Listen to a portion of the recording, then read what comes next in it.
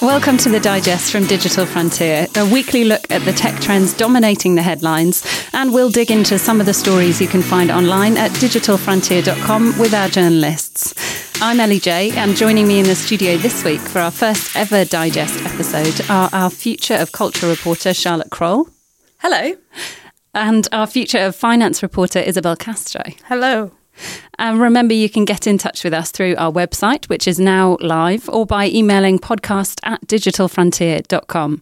So first off, we're going to have a chat through some of the news stories that we've been looking at this week. And firstly, you should probably address the fact that the website has now launched. We are now live. Digitalfrontier.com is online. And can you tell me what you've got on the website, what you can find on there? Okay, so on Saturday I have my piece on Prospera, which is a tech optimist city that is being developed by some founders. I'm going to go into it a little bit more later on in our conversation, but that's on Saturday. That's a long read. And then I've got a piece about how blockchain is helping cross-border transfers. There was another story that you're working on as well to do with psychometric testing and getting a loan as well. How does that work? What's that about? Yeah, I'm actually in the process of writing that today. So it's kind of aimed at people who don't have a very big credit file.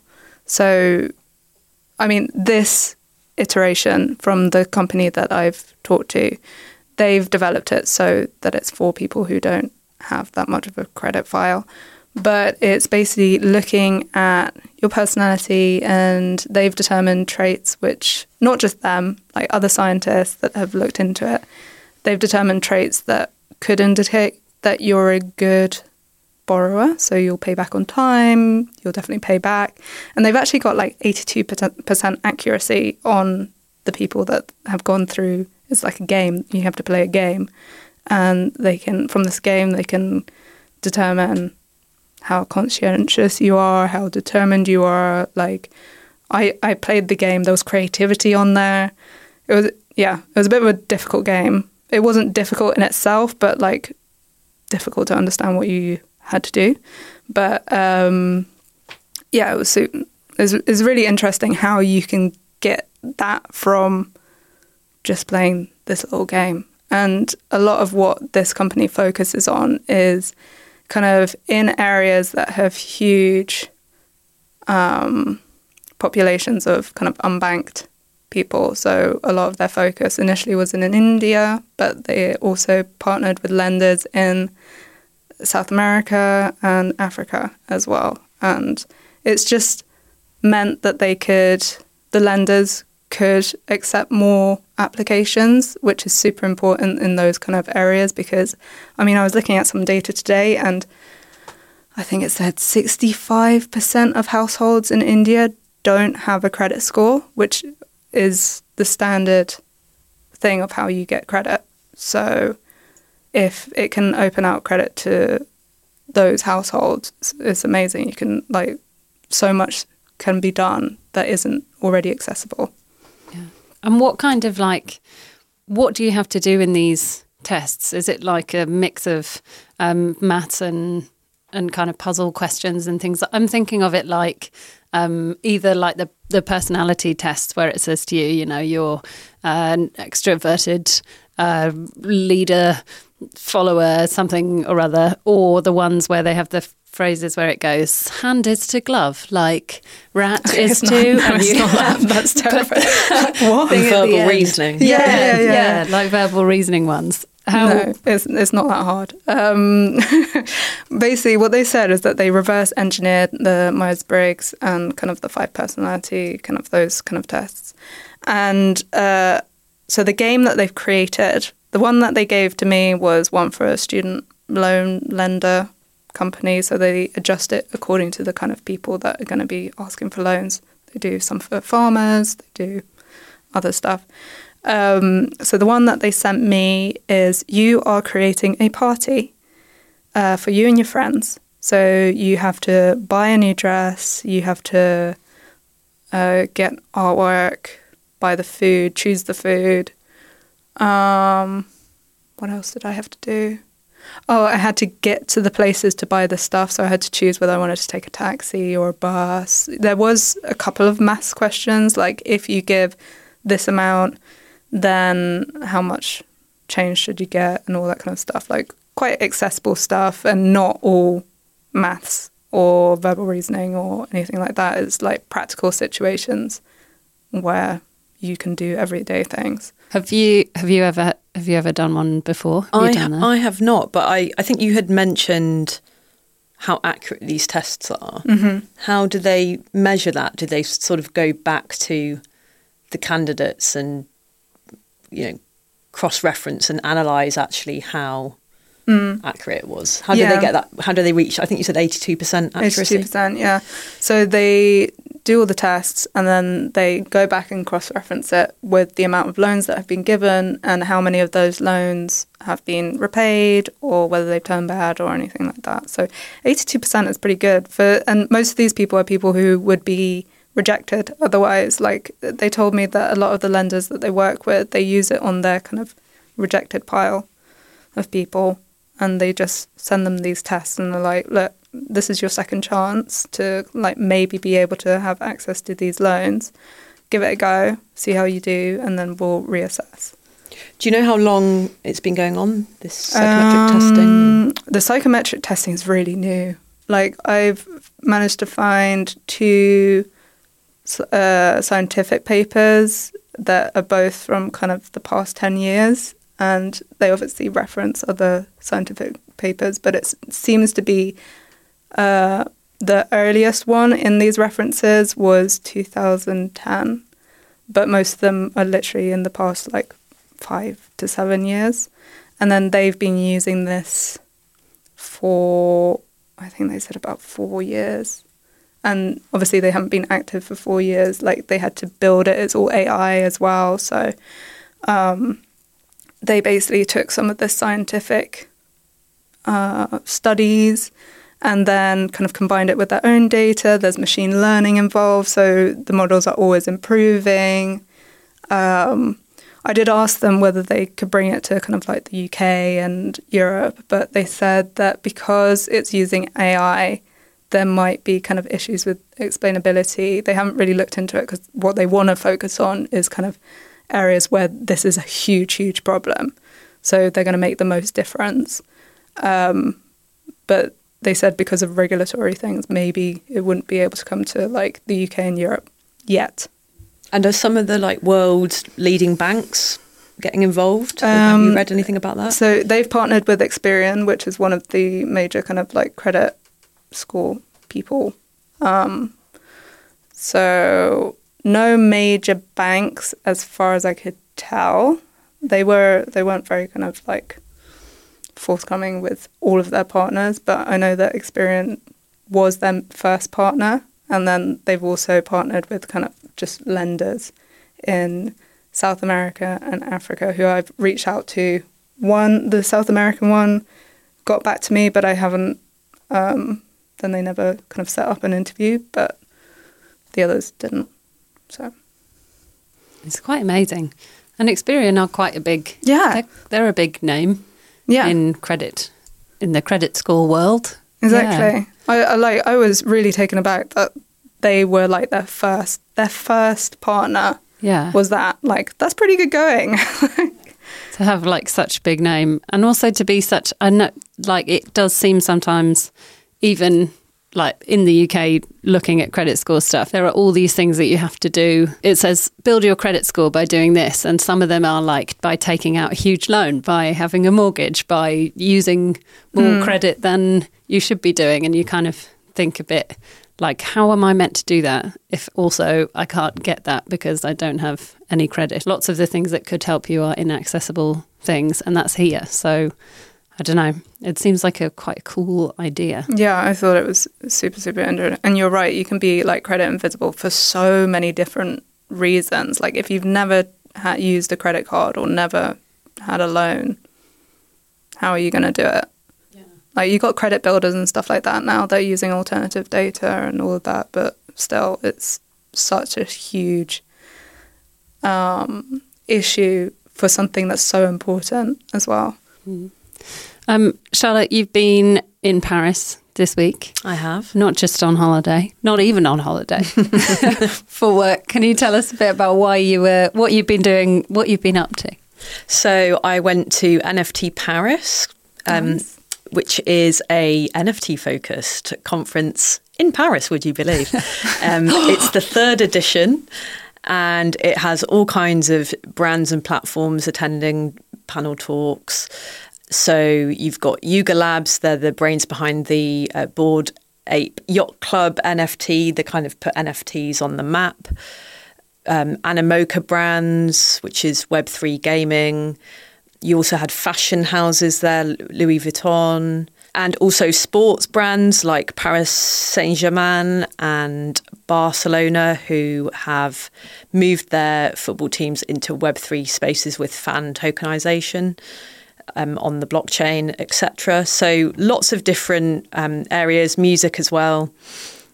And yeah, it was a good conference, a range of informative and not so informative panels, made some good contacts there.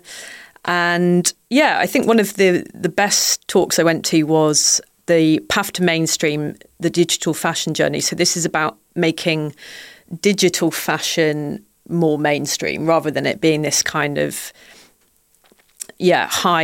high art form or high, catwalk debuted stuff, actually bringing it into high street fashion.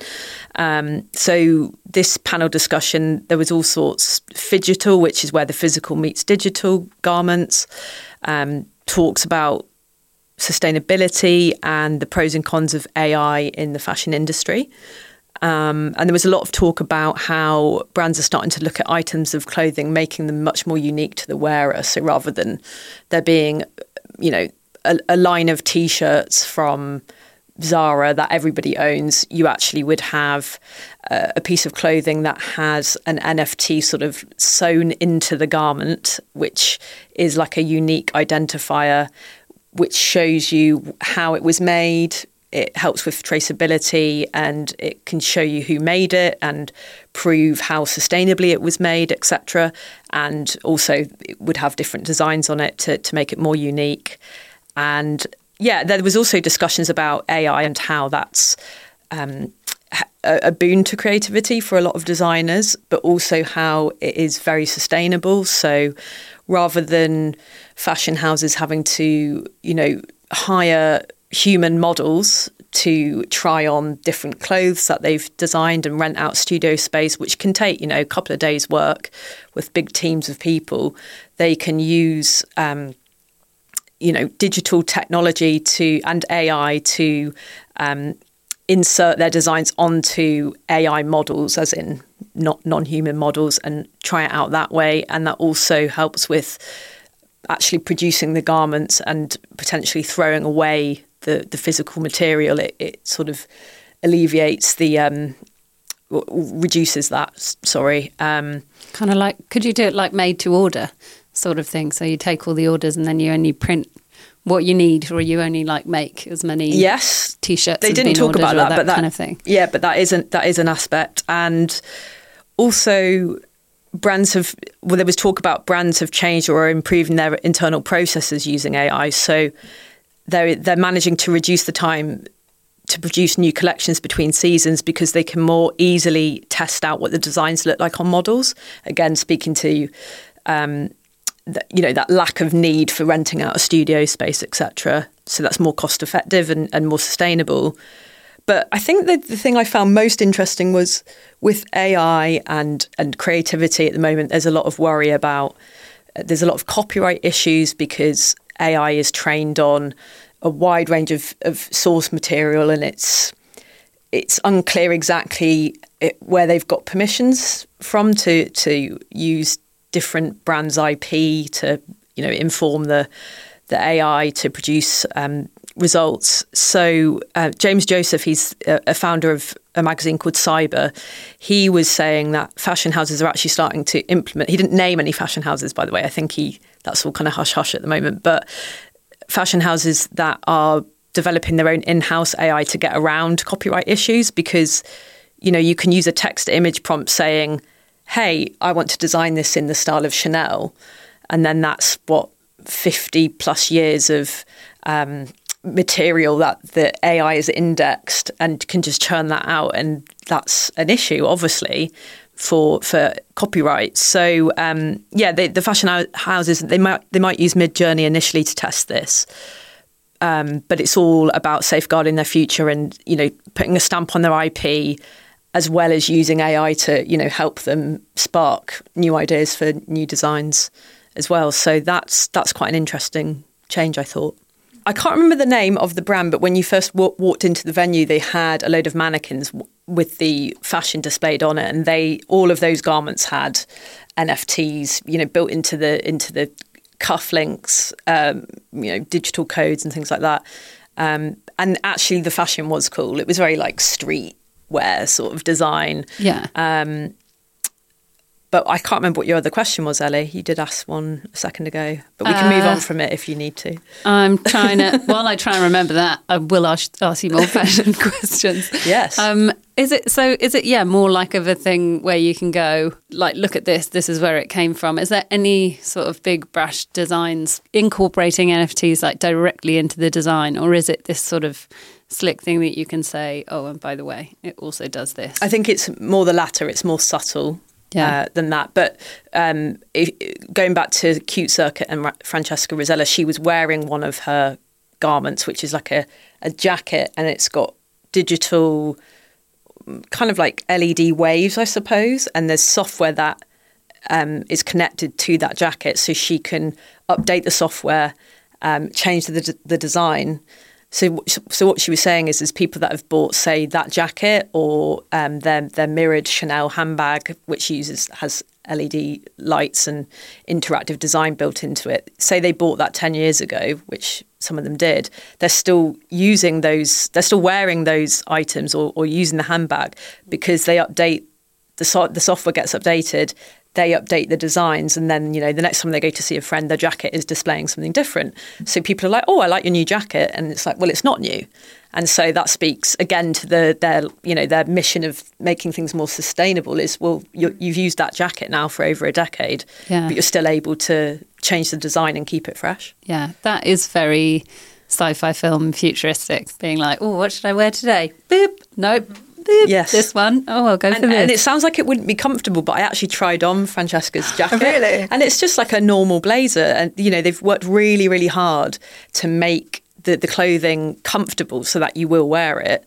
It's not like the Adobe project dress that was unveiled a few weeks ago. I'm thinking, is that with the scales? Yeah, that's it almost looks like fish scales and it changes. Yeah, that looked very... It looked deceptively... the fabric looked deceptively soft, but it's actually more like quite a rigid display dress with interactive designs built into it. It's not got the soft fabric. But yeah, I did actually put that to Francesca Rosella and the other co-founder, Ryan, at Cute Circuit, and they just said, all we would have liked was a little acknowledgement from Adobe about that. there was no acknowledgement in the notes, even though they did actually email them about it and say, oh, we took inspiration from you. So that's just a little side note. Really? Well. Little side note. Well, it sounds like they're doing it better anyway. Yeah. So. But especially if it said, I mean, that's the thing that you do think it does look a little bit like it's going to feel like chainmail, that dress. But the jacket was like soft. How does it work? It's like woven into the fabric. It's like ribbon technology. It's, as much as I understand the limits of that. It's like flexible, very thin. Yeah, like a thread, like your jumper. It's thread. Probably more like tagliatelle. Nice. Okay. That kind of thickness. People just eating their blazers. Yes. And you can just press it, and it's lasagna. That's the only future I want. That's a future idea for them. Yeah, please. Can we talk a little bit now about your story, Isabel, that's out, that should be out either as this goes out tomorrow, or it will already be out and up, and it's looking at Prospera. Can you tell us what is Prospera? Why are you interested in it? Okay, so I mean, I came across Prospera because of Vitalik Buterin, the creator of Ethereum. He was behind another kind of pop-up city that was focused on longevity. So there are a few of these, quite a lot of them actually, just pop-up cities. They're basically like large-scale, long events where they occupy kind of like a village or something like that, and they're there for like 2 months, for example. Prospera isn't that. I mean, they're not pop-up. They're really trying to create this new city with their kind of like extra, like a new jurisdiction where they can make their own regulations and really kind of focus in on innovation. In particular, kind of like financial innovation and kind of medical innovation as well. Like I spoke to, it's included in the article, but I spoke to one of the founders that lives there, who's also created a pop-up city that's there at the moment, actually. And he was really frustrated in, like, he's German. He was really frustrated in Europe and the US for creating, like, he couldn't create what he wanted to create. He's mainly focused on medical stuff because of regulation. Now, I mean, I'm of the idea that medical regulation is there for a reason, but there are quite a few people that are frustrated with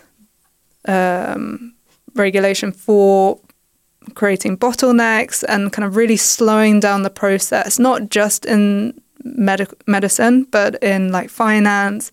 And these are startups, so they don't have a lot of money most of the time to put up with kind of having to wait for approval for years and years and years. So they want a little bit more of a streamlined experience. And this is a frustration in a lot of the tech industry, particularly from tech optimists. I mean, you've got Marc Andreessen, who published his Tech Optimist Manifesto, which was basically calling for kind of free markets and less regulation on innovation and stuff like that.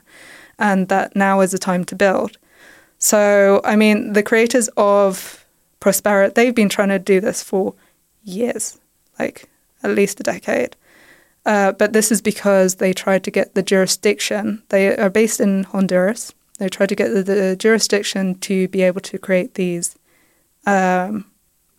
new whatever regulations they want and just build a city that's always there, kind of like a Dubai, but even more free, like kind of thing. So yeah, I focused in on Prospera, but that also kind of took me to the communities around Prospera and other cities like Prospera, because, I mean, Prospera is doing this already. They're doing quite a good job so far. I mean, there's some issues which I might go into in a bit, but they are building. But a lot of these cities, the pop-up cities, the ones that say that they're going to build in real life, some of them already have, but they're kind of like residential communities. They're not so like regulatory independent. They are like, they have a basis of digital community. So really, they come together, these digital communities, like many digital communities, like whether you're a fan about a football club or whatever, they come together because they want to build a country or a city that is new and different and kind of without all of the stuff that we've inherited from generations gone by. And there's lots of these people, like, yeah, really. I was going to say, like, you talk a bit in the article about how people are connecting to form these groups, and like,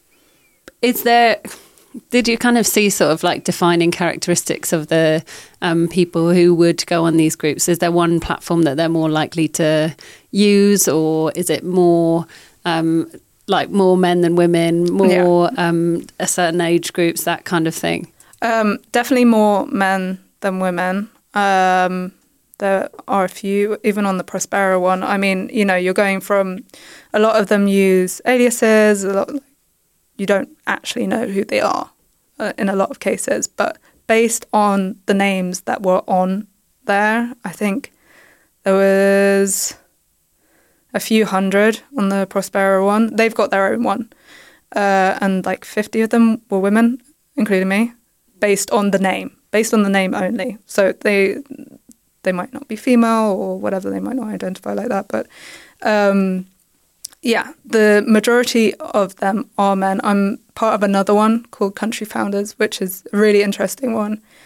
And they've even commented on the fact that, isn't it a bit weird that all men? And like some people say that, and then you got a whole load of other people kind of shutting them down, saying that early civilizations are always male heavy and all this kind of stuff. And you're just kind of like, okay, cool.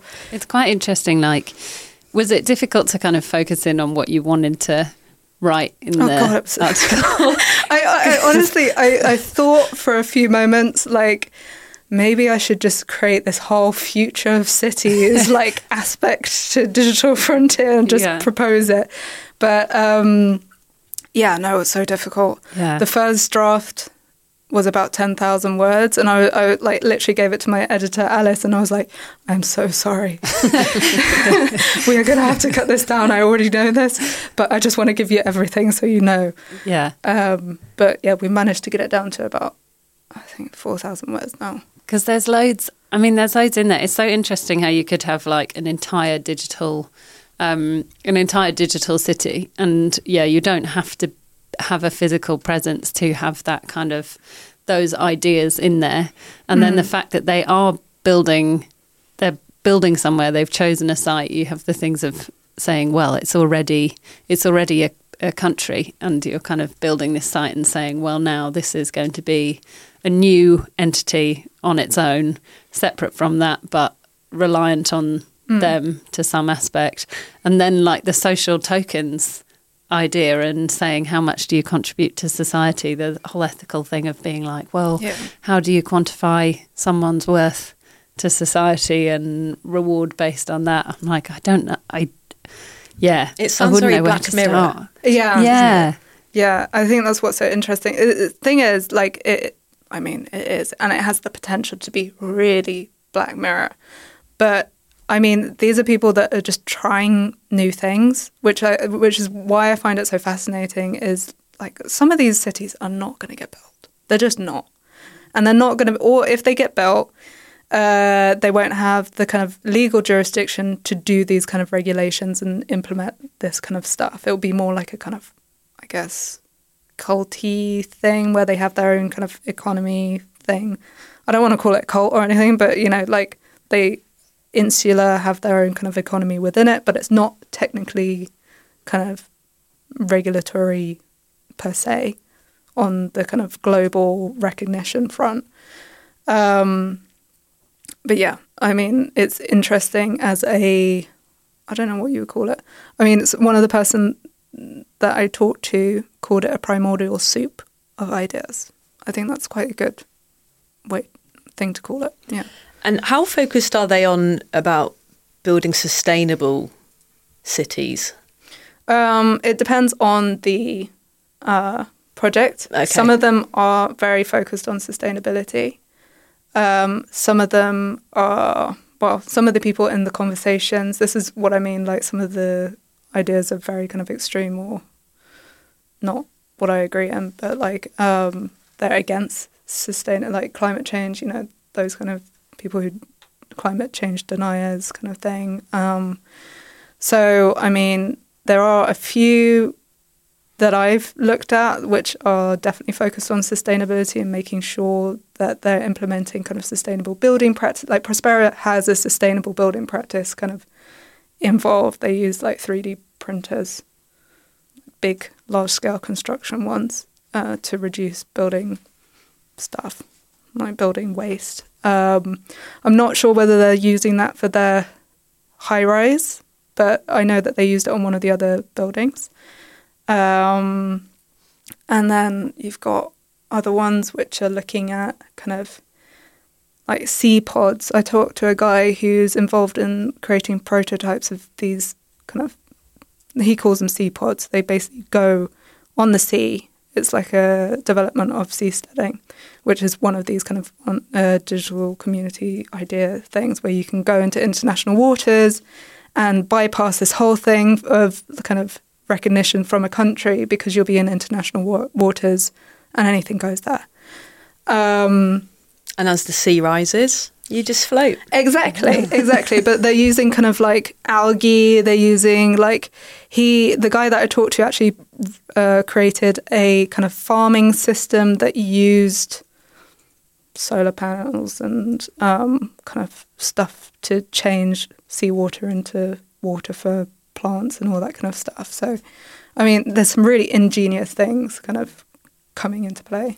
Thanks for listening to the first ever digest from Digital Frontier, and thank you for joining me, Charlotte Kroll and Isabel Castro. You can find more of the stories that we talked about today online if you head to digitalfrontier.com.